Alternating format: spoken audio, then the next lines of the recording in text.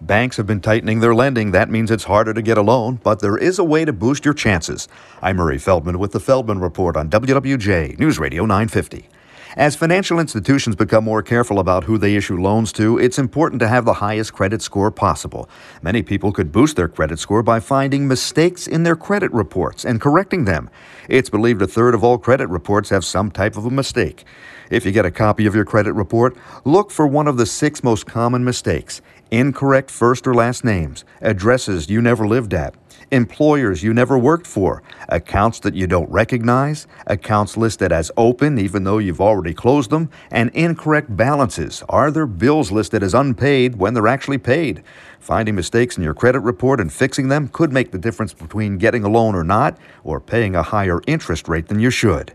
With the Feldman Report, I'm Murray Feldman, WWJ News Radio 950.